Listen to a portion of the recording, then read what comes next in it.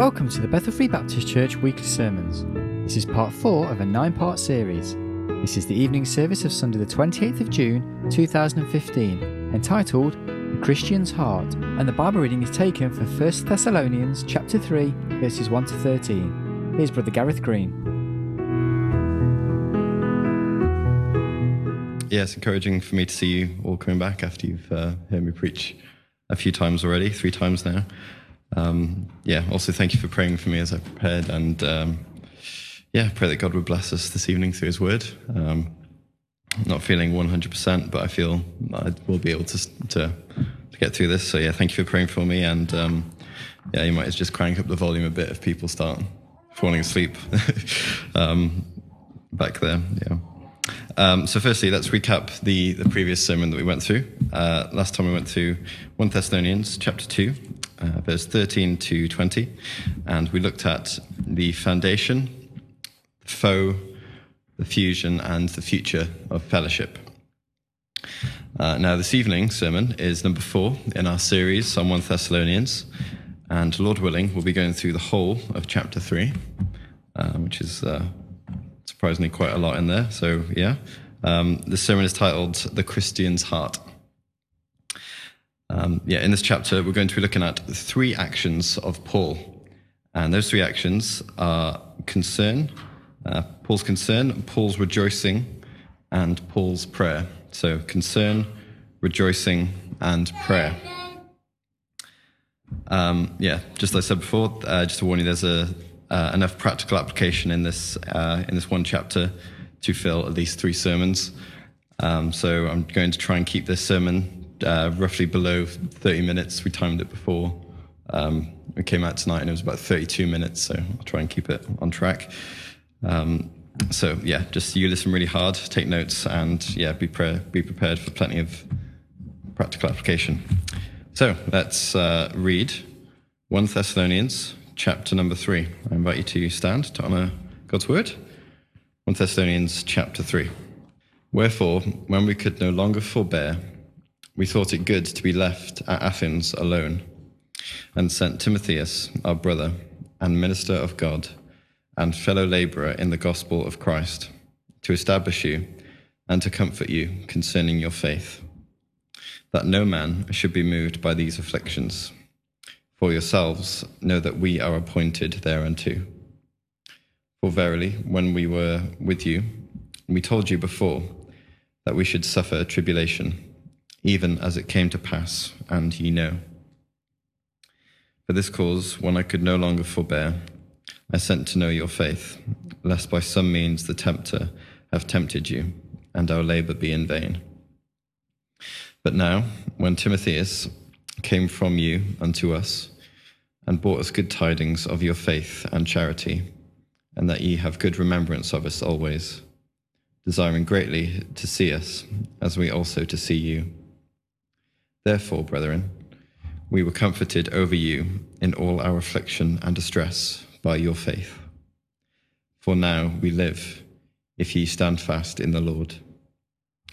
For what thanks can we render to God again for you, for all the joy wherewith we joy for your sakes before God, night and day, praying exceedingly that we might see your face, and might perfect that which is lacking in your faith.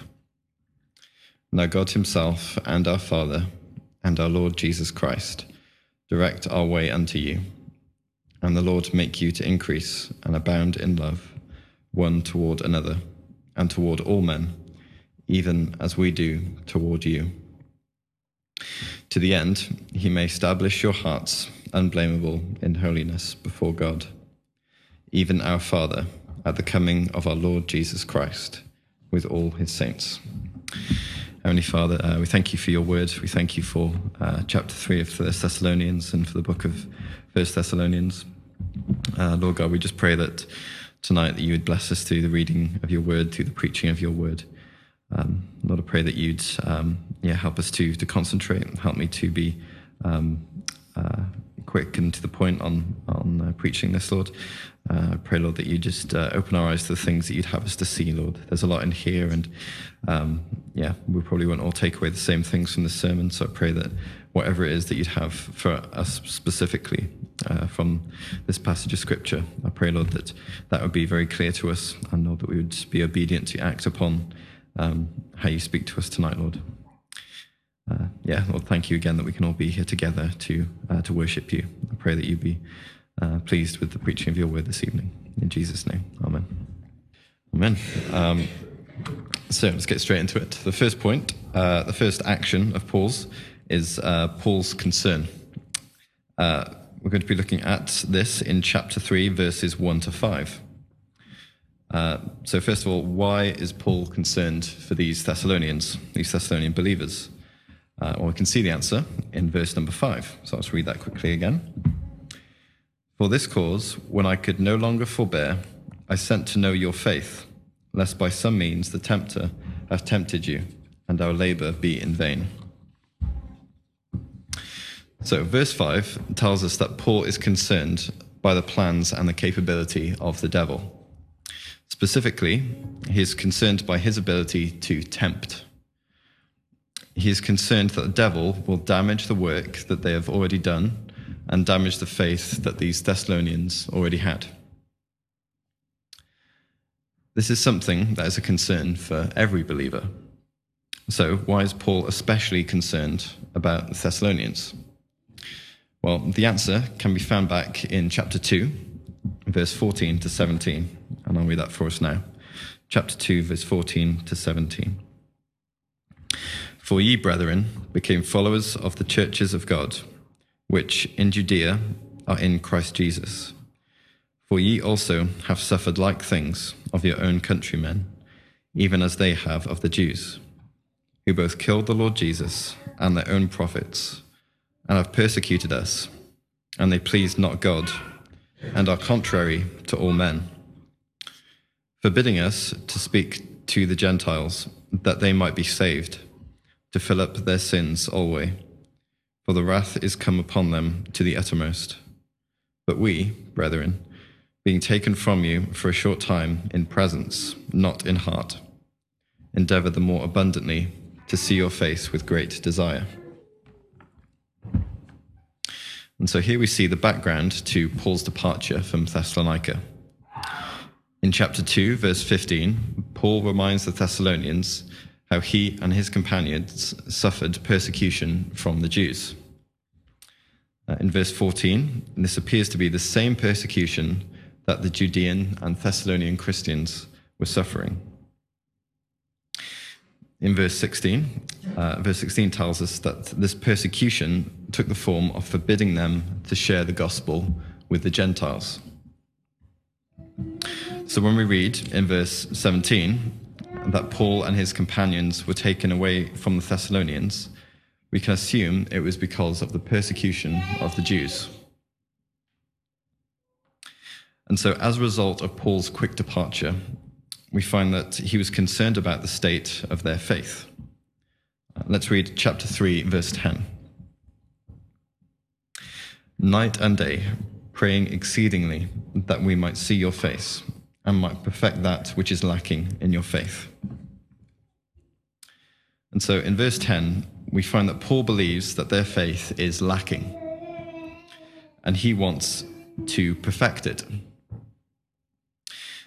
Presumably, their faith is lacking because he did not have enough time to finish teaching them the basics of the Christian faith before he was persecuted out of Thessalonica.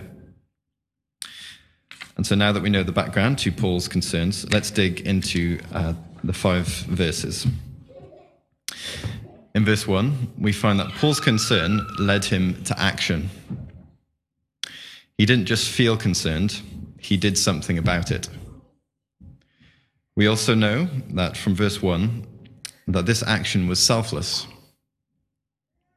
He was willing to inconvenience himself and be lonely for the sake of others. For some reason, Paul here sees the need to legitimize Timothy as someone that these Thessalonians can trust. Paul describes Timothy in verse 2 as a brother, a minister, and a fellow laborer.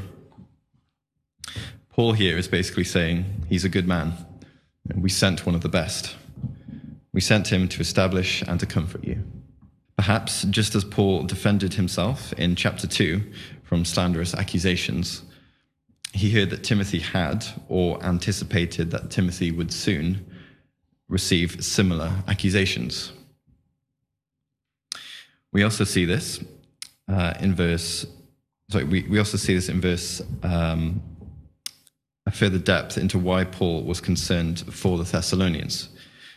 He was concerned that they were not established in their faith, and therefore did not have any comfort during their afflictions.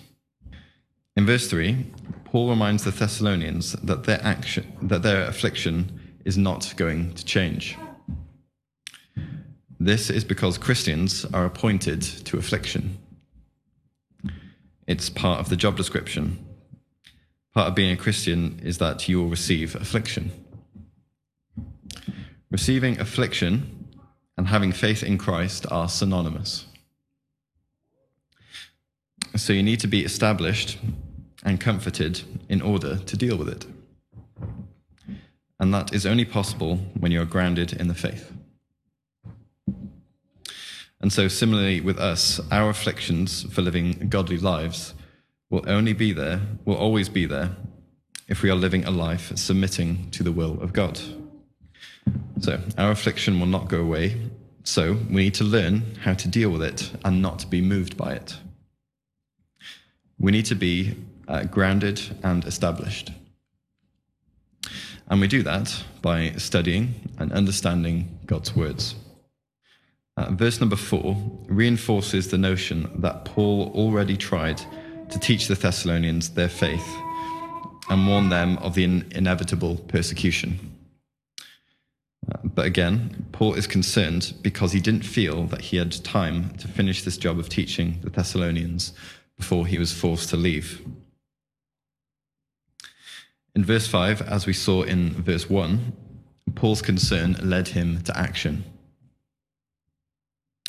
We also find here that Paul, as well as being concerned about the Thessalonians' faith, he's also concerned about the devil.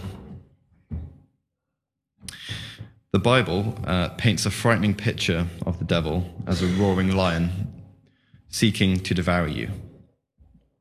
And it is a very foolish thing to underestimate him or make jokes of him. Yes, we know how the story ends. The devil will be defeated and cast into the lake of fire.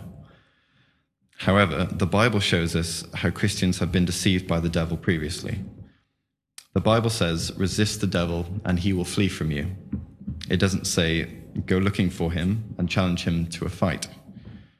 He's not someone that we should just mess around with. The devil has been fighting God's people since Adam and Eve in the Garden of Eden. He is smart, deceptive, and cunning. This is why Paul was concerned about the Thessalonian believers. No Christian is too strong not to be devoured by the devil. To defend against the devil, Paul seemed to prescribe two things. Grounding in the Word of God, which produces a stronger relationship with Christ.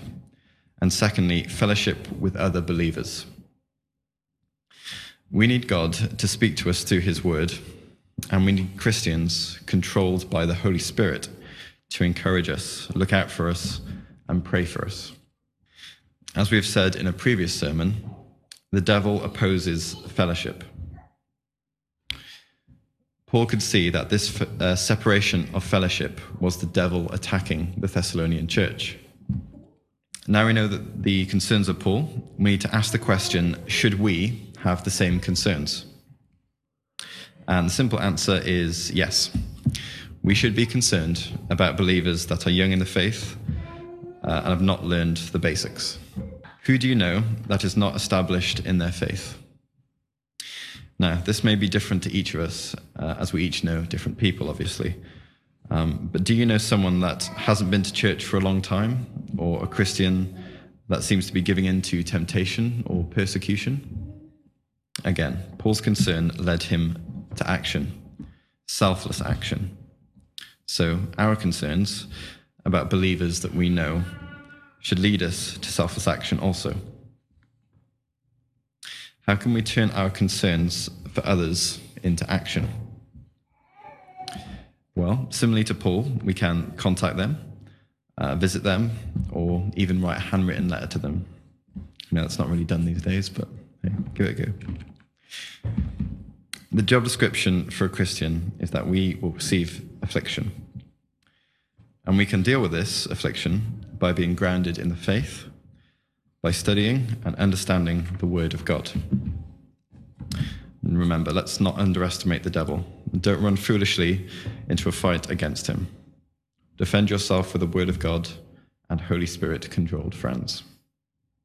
Okay, I might regret this part, but I'm going to ask you all a question now. What did I just say? Jake? Or anyone? Very good. Thanks, Antonio. Yeah, that was right. Defend ourselves against the devil by having a Holy Spirit-controlled friends and knowing the Word of God. Yeah, cool. So that was Paul's concern. The second action of Paul's is Paul's rejoicing. We've just looked at verse 1 to 5. So now let's look at verse 6 to 10. Paul's rejoicing. But now, when Timotheus came from you unto us, and brought us good tidings of your faith and charity, and that ye have good remembrance of us always, desiring greatly to see us, as we also to see you. Therefore, brethren, we were comforted over you in all our affliction and distress by your faith. For now we live, if ye stand fast in the Lord. For what thanks can we render to God again for you, for all the joy wherewith we joy for your sakes before our God, night and day, praying exceedingly that we might see your face and might perfect that which is lacking in your faith. So here we find that Paul rejoices because of Timothy's good report, found specifically in verse 6. Paul rejoices because despite his concerns that we have just looked at, he finds that the Thessalonians are still in a spiritually healthy condition. This verse gives us a great insight into what a spiritually healthy Christian looks like. How can we tell if we or someone else is spiritually healthy? Well, according to verse 6, they have charity. And charity basically means active love. It's not just an emotion, it's doing something with that love. So they have charity, they have faith, they are concerned for other Christians, and they desire to be in fellowship. Again, they had faith, charity, concern, and a desire for fellowship. Is that a picture of you? The Bible says that that is what a Christian looks like. Are you a Christian according to the Bible's definition? Because that is the only definition that matters. Faith, active love, concern, and a desire for fellowship. In verse 7, we find that the good report of the Thessalonian believers' faith brought Paul joy and relieved his concerns. In verse 8, we find that this good news was so powerful that it gave him life. It gave him strength, and it destroyed this concern that was hindering his joy.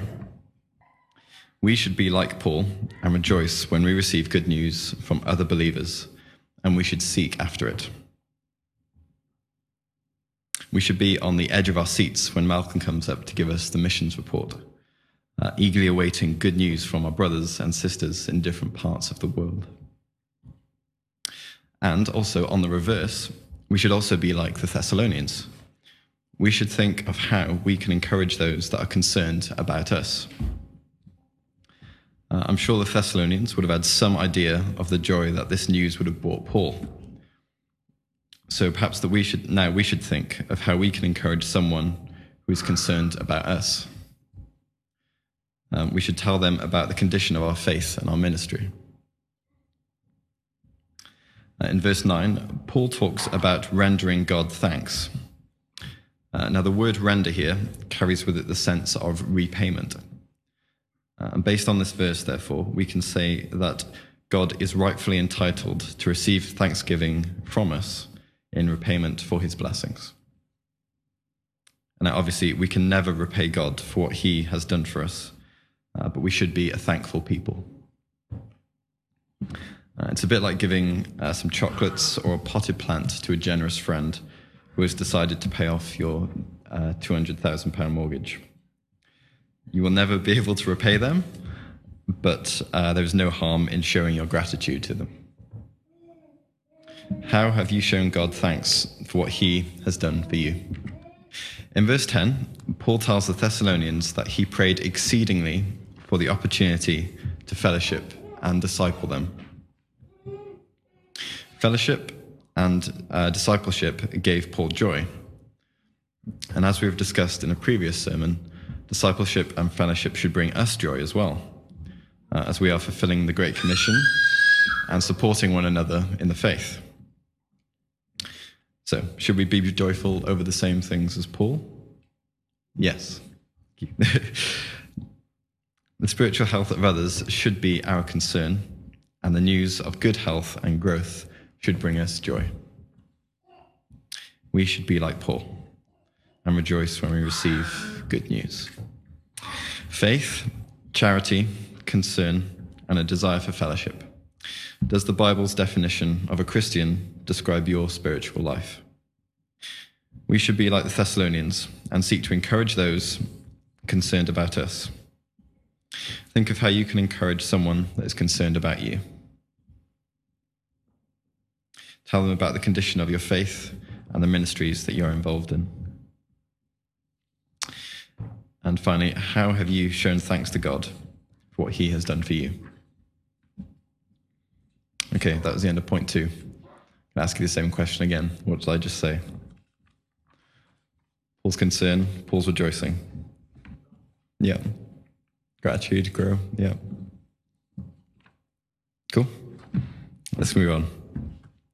Finally, third, Paul's prayer. We've looked at Paul's concern, Paul's rejoicing. Now we're going to look in verses 11 to 13 at Paul's prayer. Now, God himself and our Father and our Lord Jesus Christ direct our way unto you. And the Lord make you to increase and abound in love, one toward another, and toward all men, even as we do toward you. To the end he may establish your hearts unblameable in holiness before God, even our Father, at the coming of our Lord Jesus Christ, with all his saints. So, in the face of a good report, Paul's response after rejoicing is to pray. And some refer to this section as a pastoral prayer. Several years ago, it was actually at a camp several years ago, a pastor told me that if you want to know what's going on in your wife's heart, listen to her prayers. And I think it's safe to say that we can also apply this to Paul. Paul here presents the desires of his heart to God in prayer. In verse 11, we see that Paul's desire is for God to give him and these Thessalonian believers a closer geographical proximity. He wants to be reunited with them. Presumably, this is because he wants to continue to disciple them, as he stated in verse 10. Paul prays to be reunited with them so he can continue discipling them. In verse 12, Paul asks God to help them grow, specifically to grow in love one to another. He wants them to be united with each other, and he wants them to be a close-knit family unit. And not only that, but he also wants this love to be shown towards all meaning those outside the church as well. He wants the Thessalonians to be displaying the love of Christ to believers and to non-believers. Paul wants these things in verse 11 and 12 so that God would establish the hearts of the Thessalonian believers to be unblameable, so that when Christ returns, they will stand before God holy. Naturally, naturally, those that are unblameable are set apart from the world to holiness. And Paul wants the Thessalonians to be holy when Christ returns. And so to summarize this whole prayer into a sentence, Paul wants to continue discipling the Thessalonian believers. He wants these Thessalonians to show love to each other, to those within their church and those outside the church, so that God will make them unblameable and holy when Christ returns. So why does Paul pray like that? Perhaps you should think, what would you pray for? Knowing the concerns that Paul is going through over these Thessalonians, what would you pray for? I don't know about you, but the first thing I would pray for in this situation would be for the persecution to stop. And maybe secondly, for the Thessalonians to get a pastor to guide them. So why doesn't Paul pray like that? Why doesn't he pray for the church to find a pastor while he is away? Why doesn't Paul pray for the persecution to stop? Although those things are good to pray for, they are not the most important things. Paul's prayer from verse 11 to 13 shows us that the most important things that we need to have to endure persecution and resist the devil are to grow in love one towards another, to show love to those outside of the church, and be close to and discipled by matured Christians. So, should our prayers be like this? Should we pray in the same way as Paul? Well, yes. Yeah, good answer. We should be praying this way for our struggling brothers and sisters. So to recap, we have just studied the three actions of Paul. Verse 1 to 5 was Paul's concern. He's concerned about the spiritual well-being of the Thessalonians. He's concerned about the temptations of the devil. In verse 6 to 10, we looked at Paul's rejoicing. Paul rejoiced over Timothy's good report and of the Thessalonians' faith and their spiritual health. And verse 11 to 13 is Paul's prayer. And Paul prayed for the opportunity to continue discipling these Thessalonians. They'd be disciples of Christ, for them to love other Christians and to love others. And like I said at the start, there's a lot of application in here. And if I was to preach this again, I'd probably split this into 3 sermons. So let's have a recap of all of the application we went through. How can you have a Christ-like heart? So we should have the same concerns as Paul. We should be concerned about believers that are younger in the faith or immature. And our concerns should lead us to selfless actions. We can turn our concerns for others into actions by contacting them or visiting them. We must not underestimate the devil. We shouldn't be foolish to run into a fight against him, but we need to defend ourselves with the Word of God and the Holy Spirit-controlled friends. We should also be joyful over the same things as Paul. The spiritual health of others should be our concern, and the news of good health and growth should be joyful unto us. We should also be like the Thessalonians and seek to encourage those that are concerned about us. How can you encourage someone who is concerned about you? Tell them about your faith and your ministries. Faith, charity, concern, and a desire for fellowship. Does the Bible's definition of Christianity describe your spiritual life? And finally, our prayers. Our prayers should be like Paul's. We should pray for our struggling brothers and sisters to endure persecution and resist the devil by continuing to be discipled, grow in love towards each other, and grow in love towards those outside the church. And again, as the previous sermons, I just want to leave you with the challenge to apply the scriptures to your life and also to read the book of 1 Thessalonians. Let's pray. Heavenly Father, we thank you for your word, and we thank you, Lord, for the many lessons that we can take from just this one chapter. Lord, we thank you for the truth that you preserved there, Lord. I pray that you'd help us to apply it to our lives. As we said, there's many things in there, Lord, that we can apply to our lives. But Lord, I pray that you just bring one to mind, Lord, that's particularly prominent for each of us. I pray, Lord, that each of us would know what it is that you are calling us to do with this application, with these teachings. Help us, Lord, to apply them to our lives and become more like, have more Christ-like hearts. Help us to be like the Thessalonians, encouraging those that are concerned about us, and help us to have parent-like hearts like Paul, and show our love and concern for those around us, Lord.